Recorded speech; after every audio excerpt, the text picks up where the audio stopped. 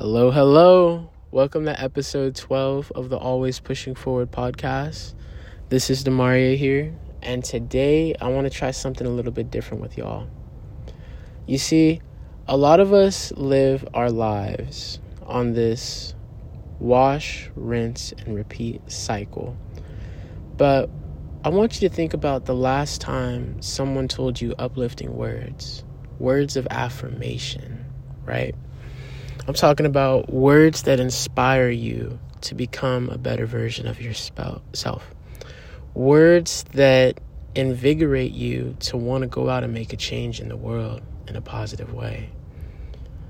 Words that change your mindset and your perspective into thinking bigger and the believing that what you're thinking about is going to come into fruition. I want you to listen to the following words of affirmation that I'm about to tell you.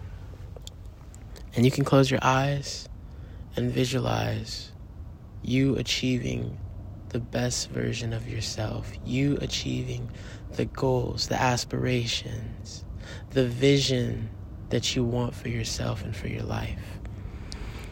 So take a breather and listen to what I have to say. I am kind. I am worthy. I am intelligent. I am at peace. I am blessed. I have a positive mindset. I am growing. I am proud of myself. I am great. I am enough. I will push forward. I am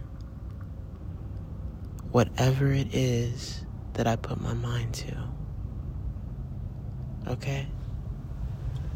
You could pause, you could play that again if you need to. But those are a simple list of words of affirmation that you could start your day off hearing and telling yourself in order to really boost whatever results you want out of whatever it is that you're doing in life or whatever it is you have planned.